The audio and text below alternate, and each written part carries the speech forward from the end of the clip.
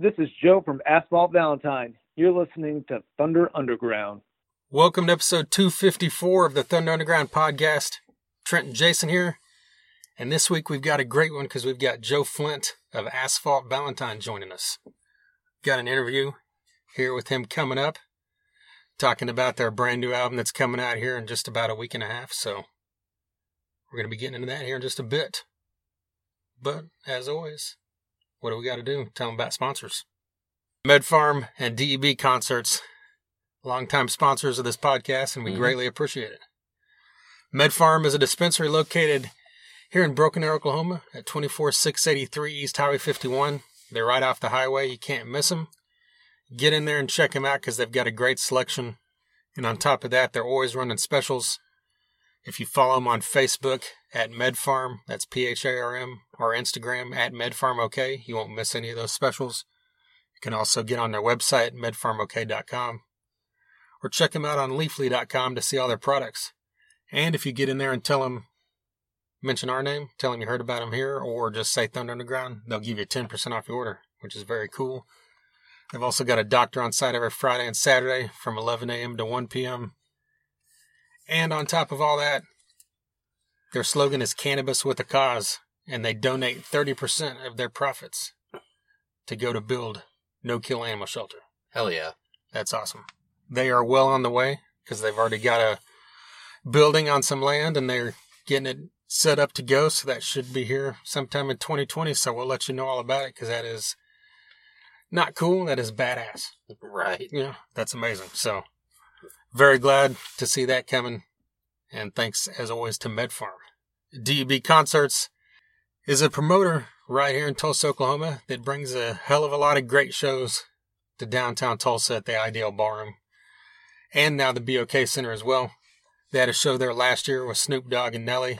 And they've got another one coming here this year that they're going to announce pretty soon. So be on the lookout for that. And that one will be a rock show that should probably tie into what you're used to from DEB at the Ideal. But they bring in a lot of great acts like Sebastian Bach, Saxon, Last in Line, Junkyard, Kicks, LA Guns, Slaughter, Winger, Warrant. And they're branching out slightly. And now they're bringing in Buck Cherry. Right.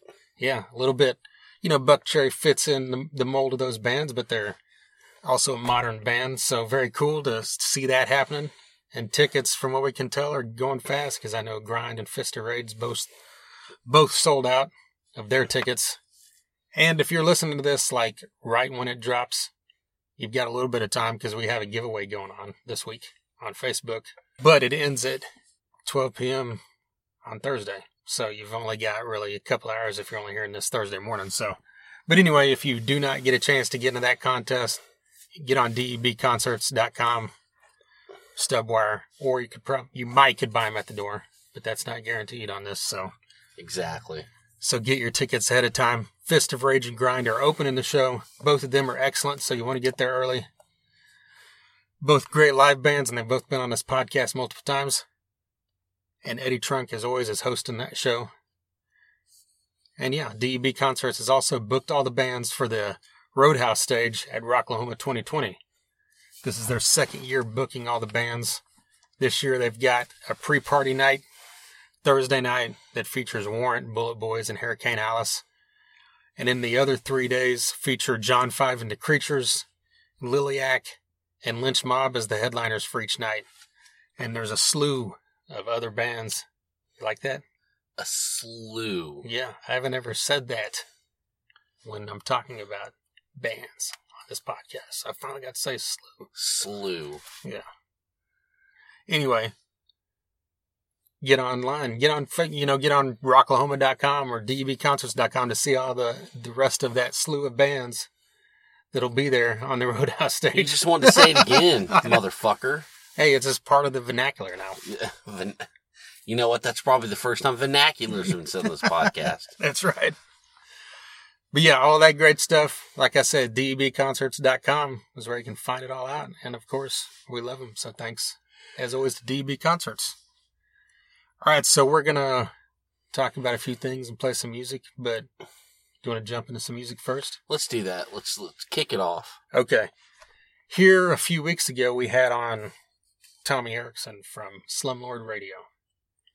And I bring that up because, well, for one, because Slumlord Radio is awesome. Oh, they kick ass. And you need to check that episode out if you have not. But also because Slumlord Radio is on White Elephant Records. And White Elephant Records also has another band called Overdrive Orchestra. And we're going to play that for you right now. This is their song called HCBM.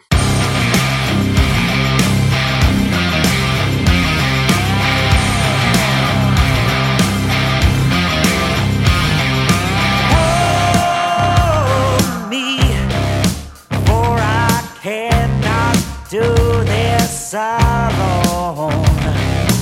Feel me, I'll be trembling on my own. I will run to her like a child runs home for curfew. I will worship her, but will she worship me?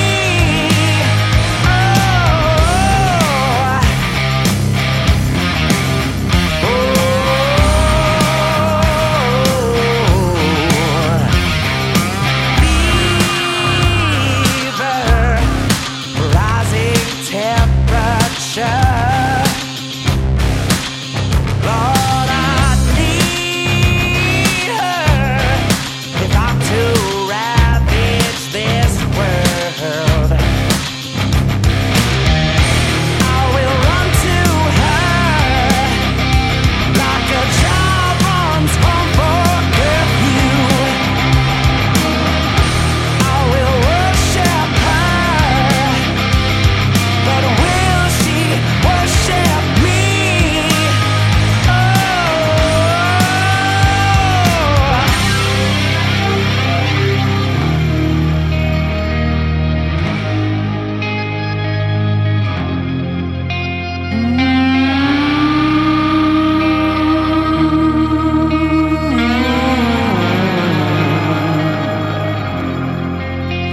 I will see her in the after hour. I won't leave her till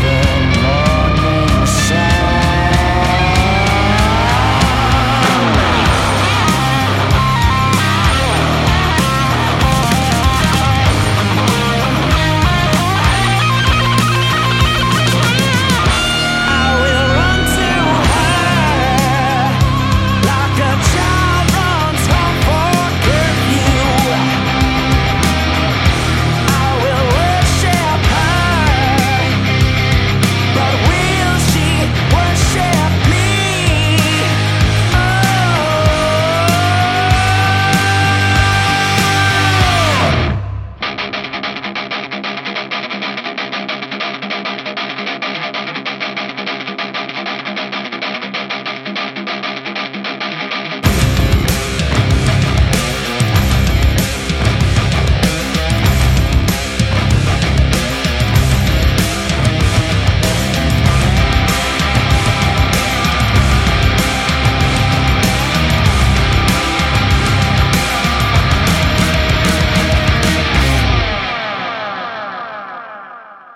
HCBM from the brand new album Electric Mind from Overdrive Orchestra. That album just came out this month. So get on to wherever you check out music and check out Overdrive Orchestra. They're out of Michigan as well, kind of like our buddies in Slumlord Radio. And I mean, that was very cool because it's pretty awesome groove. It's a little bit of psychedelic kind of stuff going on, and the vocals are kind of unique as well. I really dug that. Great tune. Great tune. Yeah. So get on there, check them out. They're on Facebook, Twitter, Instagram, all the social medias. Tell them that Thunder Underground sent you. Where do we start? I don't know, man. There's so much, and there's probably going to be shit that we forget. Well, yeah, they're That definitely. we can just cover it because there's so much going on. So Because we didn't even write this down. yeah, it's like I don't know. You remember like last Pick week? a few things and let's just go with it. Fuck it. I don't know. Well, yeah, the last couple of weeks there's been like basically all of January. It seemed like every week there's tours announced, and like they're like it Yeah. seemed like these PR or whoever's, putting together these tours, like, they all seem to drop the same day each week or whatever. Because, last week we talked about several, and then now a few more things got announced. This week, the most important thing that was announced is that Faith No More is touring America for the first time in quite a while. Are you going to that? I'm planning on it. I can't guarantee that I'll be able to, but they are going to do 3 dates in Texas in August, so hopefully I can hit one of those. There you go. They've got Houston, Austin, and Dallas. Are you going to leave after Faith No More? Probably. Okay. But it's like I've seen Korn live, and they're good live. Oh, they're great live. Yeah. But I get you. You're such a Faith No More homer. Yeah, and I just don't care. I wouldn't go see Korn if they were in Tulsa, unless it was free. I get that. But I'm not saying that negatively about them. But you know what I mean? It was announced, and the thing listed it as a co-headline tour, so I don't know if that means they're going to, like, flop nights or what. But to me, even though as much as I love Faith No More and as important as they are, it's like I would still assume that Korn is the closer. Yeah, It would just make the most sense, Yeah, that would be the best. That would be the best route to take, I think. Yeah, because your mainstream fans are going to be there for Korn anyway. Yeah, but I think it's so cool. It's Korn, Faith No More, Helmet. Well, Helmet's on the second half of the tour. The first half. Yeah, I mean, yeah. The first half is Scars on Broadway, which they're playing the Texas dates, which I'm happier about anyway, because I've never seen them in the type of band I never really thought I would be able to see. Yeah. But Helmet, I mean, that's amazing that they're on this tour. Yeah, because they deserve something like this. Yeah, they do deserve something like that, and it's just a smart lineup. It's a smart tour. 68's also, I think, on all the dates. Yeah, it's something that it's the kind of thing that should have been done a long time ago. Yeah, that's kind of how I look at it. None of this Korn and Breaking Benjamin or whatever the stupid shit. Fuck it. I mean, let's get some legit shit going on here. And so to see this is like, okay, all right, now this is something that we can get behind. Yeah. And it's cool, too, because, if Faith No More was just touring by themselves, they'd be playing theaters. Yeah. And now now this puts it into a bigger venue. Totally. So, very glad to see that happen. And it's got a decent amount of dates. I think it was close to 30 dates. Yeah. So, you should be able to find something within driving distance of wherever you're at. Of course. And then, Jason opened his beer to celebrate the fact that recently, when I say recently, I mean 1 episode ago. Sorry, I had to think here for a second. 253, we had on Brian Tishy talking about Rush, for a good 20-some minutes, and then we talked about some other stuff for the rest of it. But the point being is that Brian Tishy has a band called A Farewell to Kings that is a long-standing Rush tribute band that he does. And that parlays into the fact that Primus just announced that they are doing a tribute, or is it called a tribute to Kings? Yes, a tribute to Kings. Yeah. It's a whole tour. And they're doing the album A Farewell to Kings in its entirety. Right.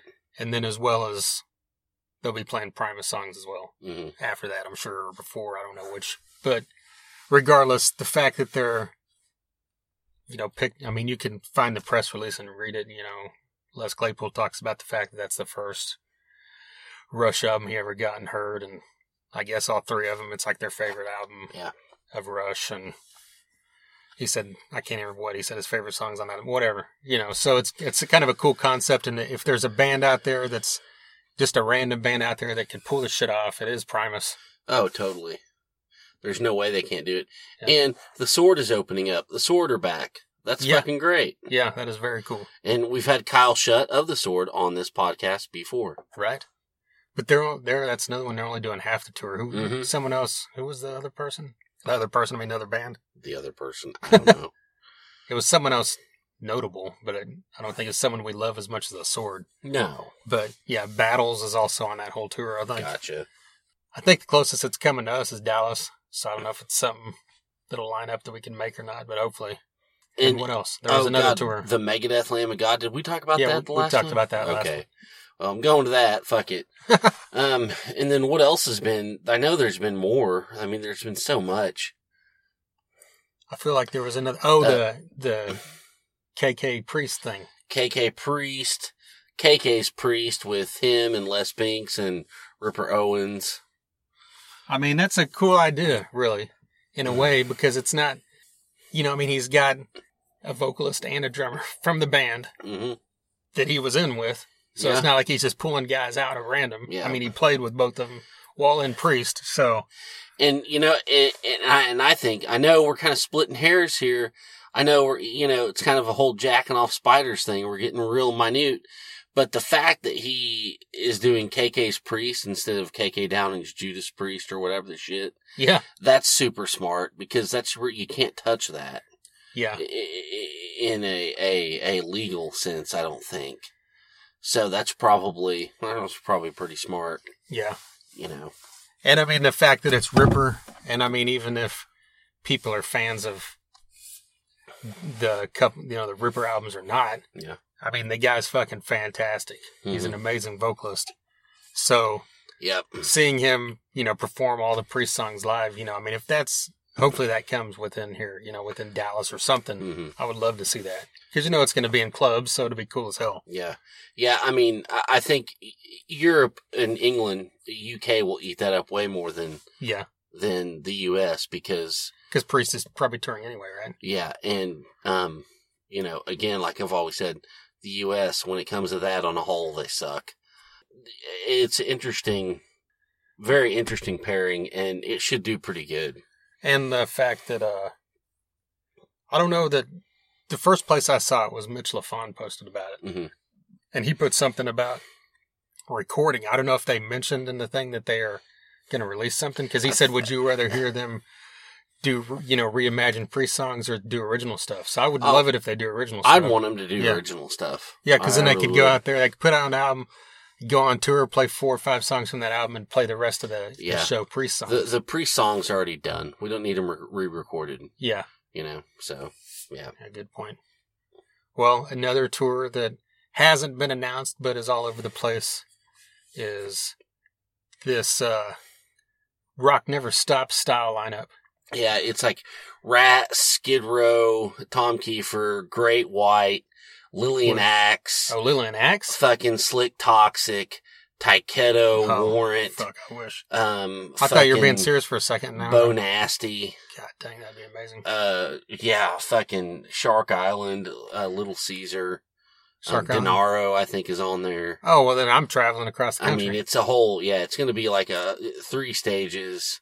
Okay, just kidding. No, it's really, the rumor for sure, for real, is Rat, Skid Row, Tom Kiefer, and then Jack Russell and Slaughter. Well, no, it said Slaughter.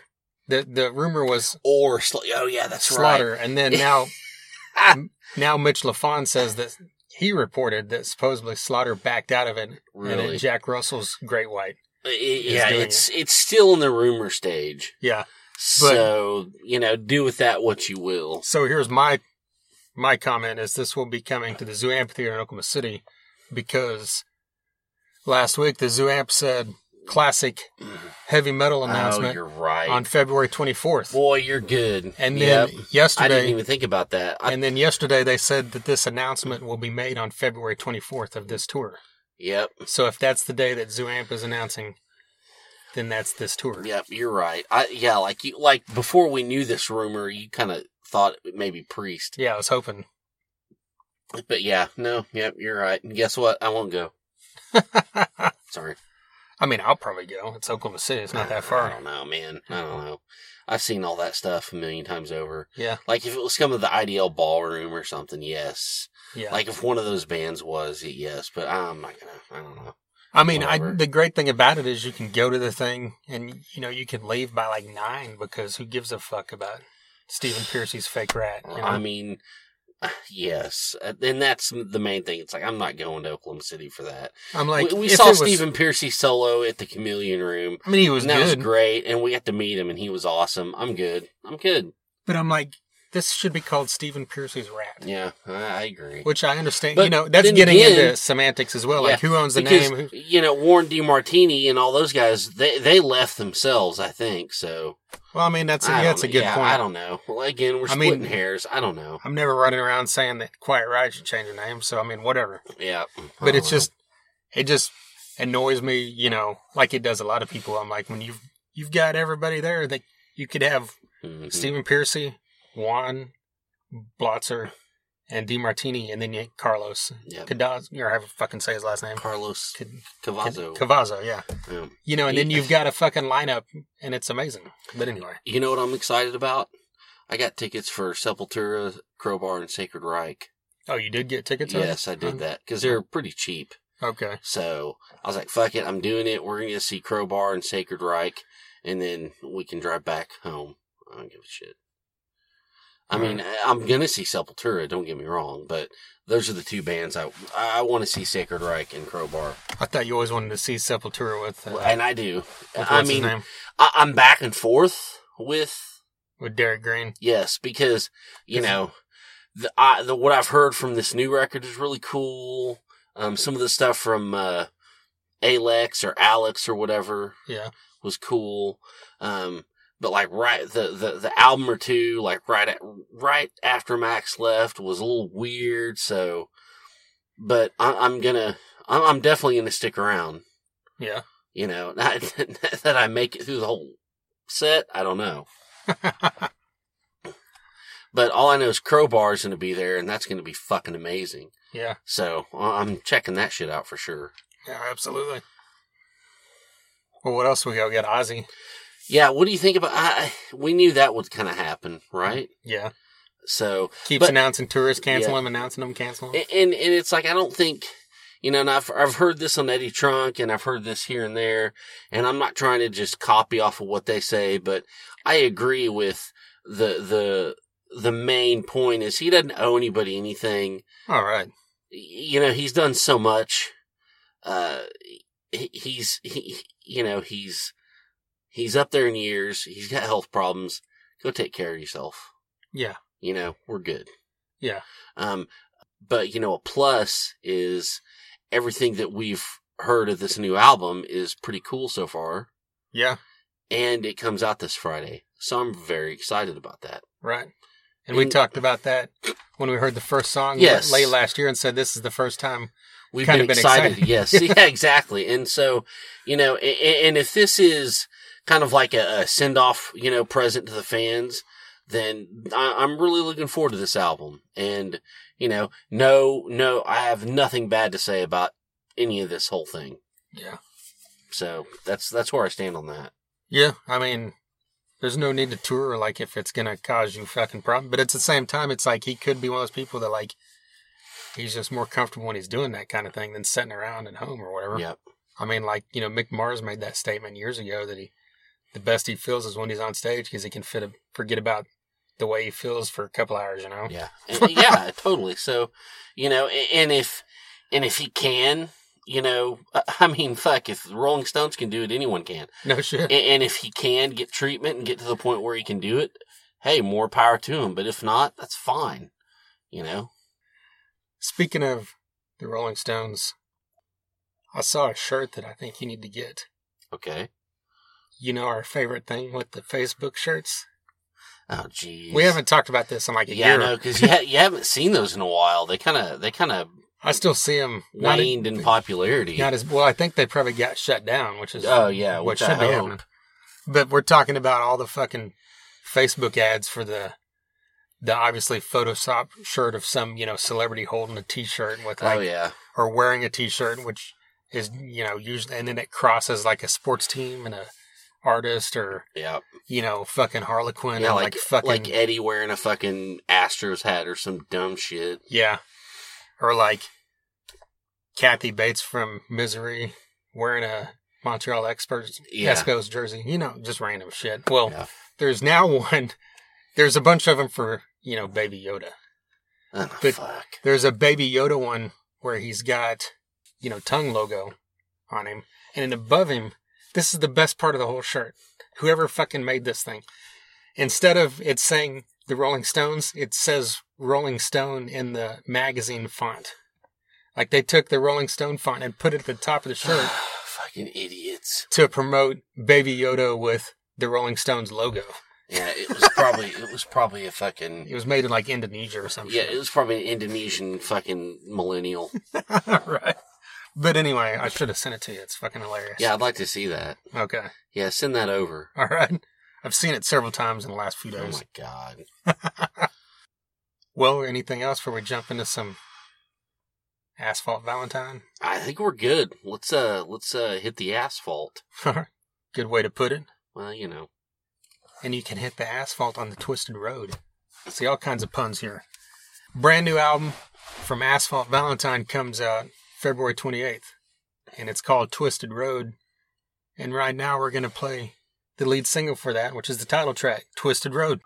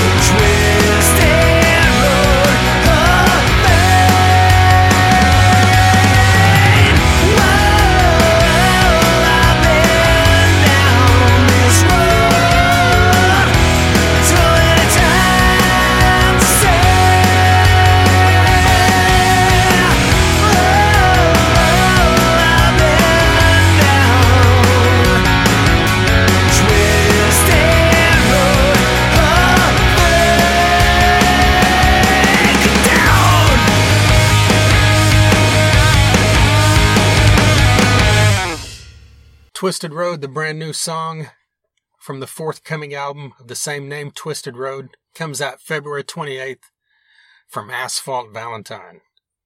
Some great melodic hard rock. These guys have another album and an EP, but it's been a few years since the EP came out and over 10 years since their album came out. So get on there and check out some of that stuff. They've got a lot of great music, and I'm pretty sure that this album will be no different. You know what I think that would be a good touring band or pairing for this band? The New Roses. Oh, okay. 'Cause You know what? I get that. Yeah, it's kind of along the Nice. same kind of vein, you know? Yes. Yes. You know, and yeah, I didn't think about that when we played the song, but now that you said that, I totally get that. Yeah. Which, by the way, if you're not familiar with the New Roses, check them out. They were, I don't remember what number, but they were on our top 19 of 2019 albums list. Right? Yeah, they're amazing. Yeah. Yeah, they've got a couple great albums out, so check them out. Yeah, they're better than anything you listen to. And they're out of Germany, but they sound like they're out of Georgia, just like Asphalt Valentine. But yeah, so Asphalt Valentine is out of Georgia, and hopefully we'll see more from them this year, and you'll hear about it here in this interview. So let's just jump into it. Here's Joe Flynt, lead vocalist for Asphalt Valentine.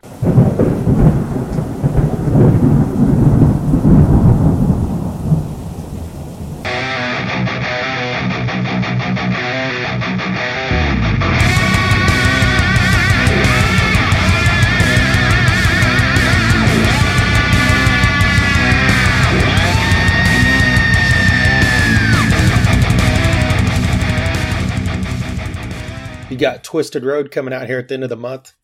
This is several years in the making because it's been, about 6 years since your last EP?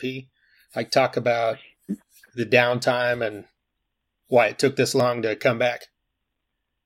Yeah, absolutely. Yeah, we did the EP back in 2014, and after that, you know, we had toured a little bit and played some shows, but you know, we went through some lineup changes and some people had moved away. So whenever you go through that as a band, it takes a minute to get caught back up with getting new members back in the band. And so we were just kind of on a lull for a little while. You know, we weren't doing as much touring, and we were just kind of losing sight of you know, why we really decided to be in a band. But, you know, it wasn't really up until this last year that we really went full force into making this record, and we just put everything we had into it. So we're really excited, and it's just been too long, and we can't be more excited that we have this coming out in February. Are you guys looking at making this kind of like a full-time thing now again? Or as much as you can, I guess? Yeah, as much as we can, for sure. You know, with touring, you kind of got to dip your toes back in a little bit because, you know, you're not going to come out of the gates getting all those big,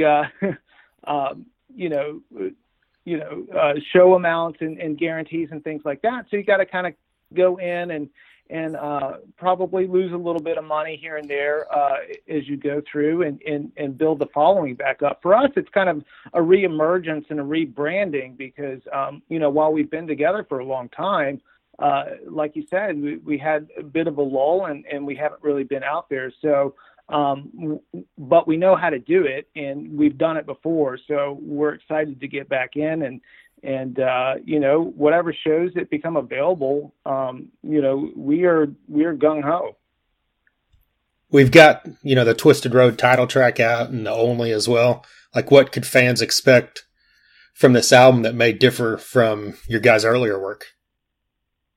Well, I would say it's a little bit more of a, you know, mature sound. When we started out, we were, not to be cliche, but it was a little bit more sex, drugs, rock and roll. Our first record, right. We were out in, you know, 2009. And, you know, I was in my 20s and, you know, back then it was just a lot different for us. And, you know, as we all, you know, grow up and we develop our sound, I mean, we still have a harder edge to us. So, you're still going to have that heavy drum, that heavy bass, a lot of loud guitars. And, so I would still expect a lot of that. And, you know, we're going to do a little bit more on the slower sides and do some more melodic stuff as well. So I think there's going to be a little bit of everything in there for somebody. So if you're into metal, I think you'll like it. If you're into punk, there's going to be some stuff there for you. And if you're into really mainstream rock, then we got some of that in there for you. You said 2018 was kind of when you guys got back together to start doing this. Was all these songs written since then, or any of these songs that you've had around for a while? Well, yeah, we we've had a lot of the songs kind of written in one form or another. They weren't what they are going to be on the record. So, we always wrote. I've been writing for years, so I can go back in my catalog and pick things out that I hadn't listened to for years and say, I'll grab pieces from one song, pieces from another song, and kind of create a whole new thing. So there was part of that with writing this record, and then some of it was all brand new. Because when we first did this, we were still just going to kind of release a single here and there. And then when we decided to do a little bit more than that, we were just going to really just do another EP. But, when we called our label, Bill over at High Ball, we had worked with him on the first record. We just kind of got to talking, and, we felt that, while a lot of the bands are going back to the EPs and the singles and things like that, we really wanted to break away from that and do something that, and go back to the full-length record. And I think a lot of people really enjoy that. They want to buy the CDs. I know there's still a lot of people downloading and streaming music, but there's still a good market out there for people who want that full-length record. They want to buy the CD. They want to touch it and open it up and smell the ink and look at the pictures and things like that. So, that was the direction we wanted to go with that. So we did have to write a little bit more new stuff for this one. Well, what's your guys' writing process like? Do you put everything together and then everybody kind of add their parts, or is it a collective effort, or does it kind of vary by song? Yeah, well, it varies by song. For the most part, how it comes is I have a studio here in my house, and I'll do most of the songwriting. So I can, at my leisure, I got, a riff stuck in my head. I'll come down and work it out. And, I'll pretty much get the song to where it's presentable to the rest of the guys. But everybody, puts their take on it, and we change a lot of parts that aren't working. So it is a collective effort in that standpoint. But for the most part, it really comes from me. I would say for about 80% of the songs, and then the others come from we're just in practice jamming, and one of the guitar players will just bust out a riff they've never played before, and we all just start coming up with something that we've never done before, and that's fun too. Well, I noticed you guys said that you self-produced this. Is that something that the band wanted to do as a whole, to just kind of keep it in-house, or was it just kind of a thing of that's just the way it worked out? Well, we have a full recording studio where we practice. Okay. We practice over at our bass player's house, and we got really good gear. And we consider ourselves very lucky because we've been together for over 15 years. So over the 15 years, we have collected a lot of gear to record with, and it sounds really good. So we are able to get in there and spend more time. We'll record a song, and then we can take a step back from it and listen to it and figure out what's working and what's not working with the song. So in that aspect, we're very lucky, as opposed to having to go into a studio and, what you're paying for is what you got to knock out right then. Right. So that's kind of what we wanted to do. I'm not sure we'll do that so much for the next record, but we'll still utilize the studio to do all the pre-production. So when we go in, we've already recorded it, and then we can go into another studio if we want. We've worked with the same engineer and mixer, Andy Riley, for years, and he does a fantastic job, and he's got a great sounding studio as well. So it may be something that we go in and do that next time. Is that the same way you guys did Strip Rock and Roll and the EP as well? Well, Strip Rock Roll was a little bit different. We did that one at several different locations. So it was kind of a mismatch. With the EP for End of the Red, we did do that at a studio. My brother-in-law at the time, he was in a band. I don't know if you remember the band Zebrahead. Oh yeah. They had a hit in the 90s. Playmate of the Year, and so he was my brother-in-law. He had a nice studio at his house, and we did all that recording over there. At least for the guitars and stuff. We did the drums over at another studio, and the engineer over there was Mike Froge, and he was the drummer for Black Label Society for a while. So we felt that between the two, we had a pretty good, studio experience between the two. And then, of course, we send everything over to our engineer, Andy Riley, who just does a fantastic job. So we've done a little bit different each time. Okay. Well, you kind of mentioned, it's been 15 years since you guys started, and the rock and roll landscape's kind of changed a lot since then. It seems like your guys' style of music might be a little bit more accessible now than it was in 2005, but also rock as a whole has kind of probably declined since then as well. I mean, does that worry you, or do you not care and it's just we're going out and doing this, and if it works, it works. If it doesn't, it doesn't? I would say that the latter part of it is exactly the way we feel about it, because, we're going to continue to make music and write what we want to write, and we're going to put it out there, and we're going to make sure that it sounds good before we put it out. Obviously, we hope that everybody likes it and it takes on. I mean, we don't want to be spending a lot of money on making records that nobody wants to buy, but at the end of the day, like I said, we've been together for so many years. While most bands at this point have probably broken up or moved on to different things because it wasn't working, we've never done that. For us, it was just, it's the chemistry with us. We love what we're doing. We love the songs that we write together. So it wasn't really an option to go do anything else for us. So, no, it doesn't really worry me. Do we want it to take off? Absolutely. So we're going to put our best foot forward and hope that happens.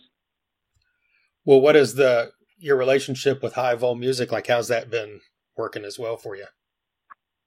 Oh, it's been great. I mean, like I said, we have worked with Bill on the first record. His label at that time was Shavis Records. So we did that on the first one. We didn't work with them on the second one, and it wasn't anything that we had an ill feelings towards each other. It just, we just decided we wanted to try to do things on our own, and we realized that wasn't the way to do things. And so, as we've grown as a band, he's grown as a label as well. And he has really figured some things out, and he's got a great staff around him. And, he's got, some really good bands on the roster, with Every Mother's Nightmare. He just signed Ron Keel as well. So, we're really hoping that we can team up with those guys and go play some shows together, because I think it'll be a really good package. Yeah, I mean, you mentioned kind of doing it yourself, and a lot of bands have kind of shifted that way in recent times. Was it just something that, was it like getting in over your head, or what was the deal with that? Well, when as independent artists, you're always going to pay for your own record up front. Right. And so we did that with the first one. And when you don't get your money back, you kind of say, well, why am I working with somebody who's taking this cut, and then we're not getting, enough back to make the next record? So that was kind of the thought process. And I think, Bill kind of got over his head a little bit. He signed a lot of different artists as well. So, we just didn't have that relationship that we had when we first started. So he wasn't really all that active either. So for us, it was just kind of made sense to, let's just give it a shot and see what happens. And, without that support and that marketing and that family aspect, you really don't achieve as much as you would, even with any independent label. And Bill has just been, great. So I really think that, this time around is going to be a lot different, and we're really excited. Well, you mentioned CDs and vinyl and everything, the physical product. Are you guys going to have vinyl and that kind of thing available as well? Well, vinyl is definitely a topic of conversation with Bill. Obviously, we need to get the CDs out first and kind of see how they do, because vinyl is expensive to make, but it is a hot topic right now. Everybody is really wanting to get that vinyl. So I do foresee I do foresee a strong likelihood that vinyl will happen. What, do you collect vinyl yourself, or? No, I don't collect vinyl myself. I used to. There used to be this record shop here where I grew up in Marietta, Georgia, and it was just a place to hang out as a kid when I was, this little 17-year-old punk rocker with a 12-inch mohawk and just going in that store, and he had thousands and thousands of milk crates full of vinyl, and it was just fantastic to go in there and just see all kinds of cool stuff. And you take it home, and listening to it was quite a joy. And I went over to a friend's house not too long ago, and it's really an awesome thing to do. Just sit down in the basement, pour a drink and put some vinyl on. It's quite different, and I do miss that. So while I haven't done it recently, I do foresee getting back into that for sure. Well, being a kid that was into punk music, how did you was it as you got older that you got into hard rock as well, or was it always both? Well, it was kind of always both. I grew up loving hard rock because I was a kid in the '80s, so Motley Crue and all that stuff was my jam. As I became a teenager and got a little bit more pissed off, that was my punk my punk years. So I got a lot of that influence, and as we get older, I go back to all the old stuff that I missed. Well, I wouldn't say so much miss because, I did have a lot of influence from my father, who loved a lot of the old classic rock, like the Beatles and the Stones and everything like that. So there's a lot of influence in there. To me, if it's good, I'm going to like it. Well, in your voice, you it's a higher register, but you also hear a lot of that kind of raw, something like Mike Ness kind of sound mixed in there as well. Was that, yeah. Where do you think you got, where did your voice start from? Was there a singer that made you want to sing early on? Well, not really per se. I mean, there's a lot of different singers out there who I admire. I never really tried to be like anybody. First and foremost, I just tried to sing good, because when I first started out, it was like, throwing a cat in a bathtub. And, so once you hear that first recording back, you have to make a decision on what you want to do. Because I was also a rhythm guitar player, and do I want to play guitar, or do I want to sing? And I love being a front man. So there's all kinds of singers that I love. So first and foremost, I just went to go learn how to sing, and whatever came out, came out. So it was just trying to learn pitch and techniques, and my tone was my tone, and so I don't really have anybody that is a major influence on me that I can say. Is that something that you do you continually work on your voice, or is it always where it should be?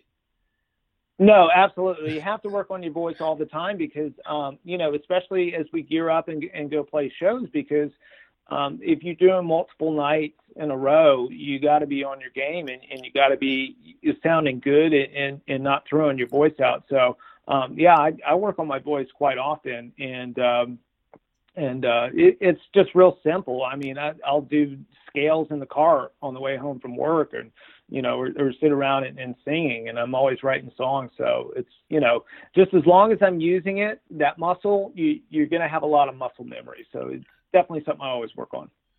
Do you have a pre-show routine for the live shows or anything? Not too much. I just tried to more relax. I do a couple exercises just to kind of loosen my chords out, but generally speaking, it's a shot of whiskey right before I go on, so it gets really loosened up right there. So it's so I'm not so tight. Yeah, I heard an interview with Rob Halford a few years ago where he said all he does is I think it was a shot of something. I think it was whiskey, and that's amazing that guy's voice could do that if that's all he does. I know, he is amazing. I saw them last year, and it is amazing how well that dude can still sing. Right. So if I can still sing that well when I'm his age, I guess the whiskey works. Absolutely. Well, I know you guys have a few shows scheduled. Are you looking, I mean, you kind of mentioned hopefully pulling together a tour with your label mates or something. What are you guys looking for in 2020? That all is going to be done by our label and their team. So they're going to be working on putting those shows together. There's some irons in the fire right now, but I don't really have any exact dates, but there's definitely going to be some touring. So, there's possibly maybe, some stuff up in the Northeast and Midwest. I think that's going to be more our focus because our label's up there in Baltimore and do the Southeast a bit. So, and then hopefully the plan is for maybe next year is to break off and do some European dates. Our label mates, Every Mother's Nightmare, they're already going over there and doing some festivals and things like that. So things are starting to open up. And so, we'll definitely be out there on the road. We just don't have any exact dates yet.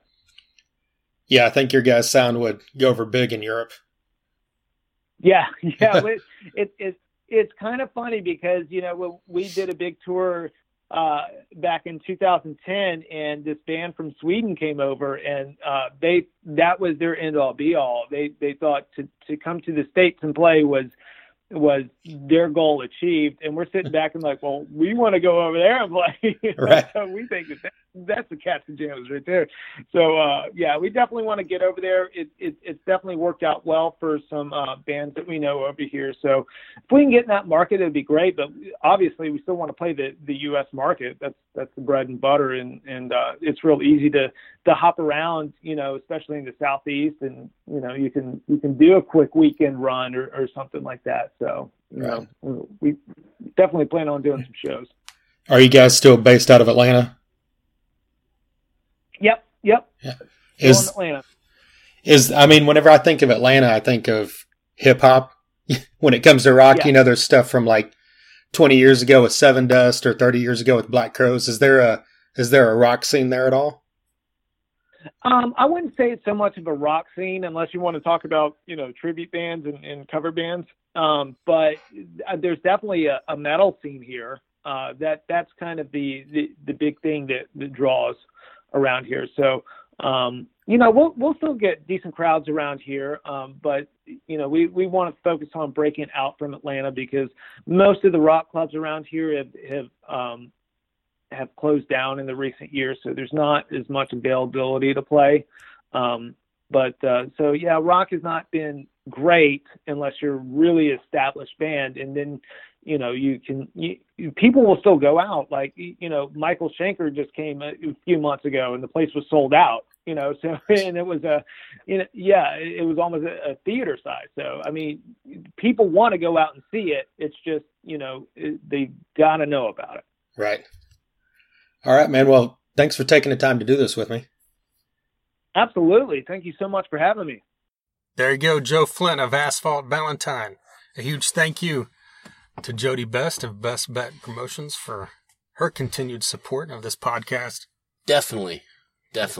She rocks. We couldn't do this without her. Yeah, that's true. We love her.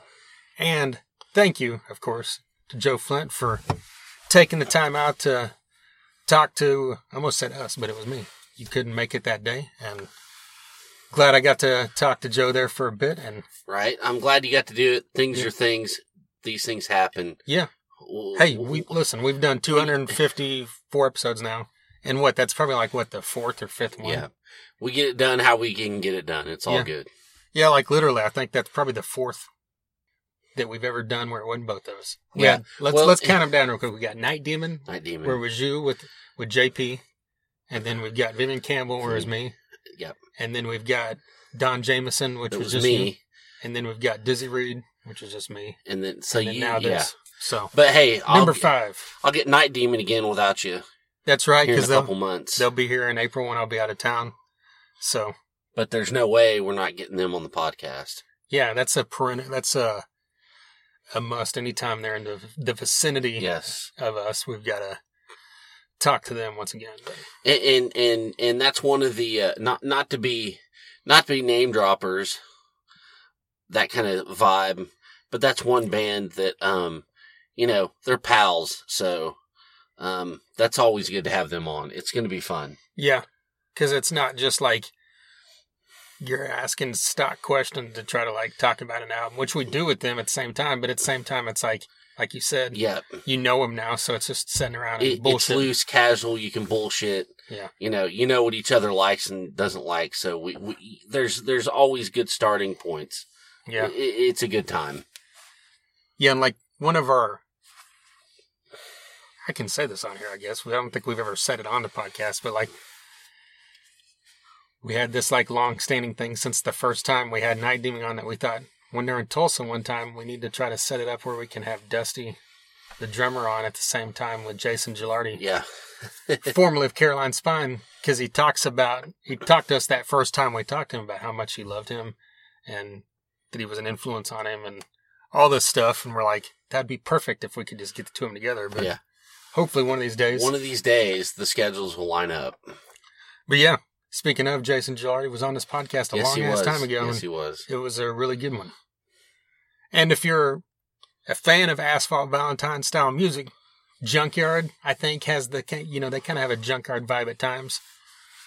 Check that out. We've had on Junkyard, we've had on Kicks, we've had on Kiss, Gene Simmons and Bruce Kulick.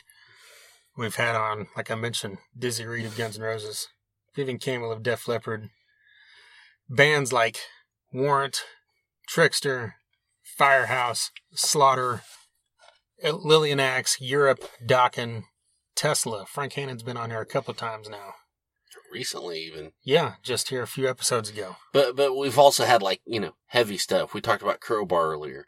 Kirk Winstein's been on here twice. Right.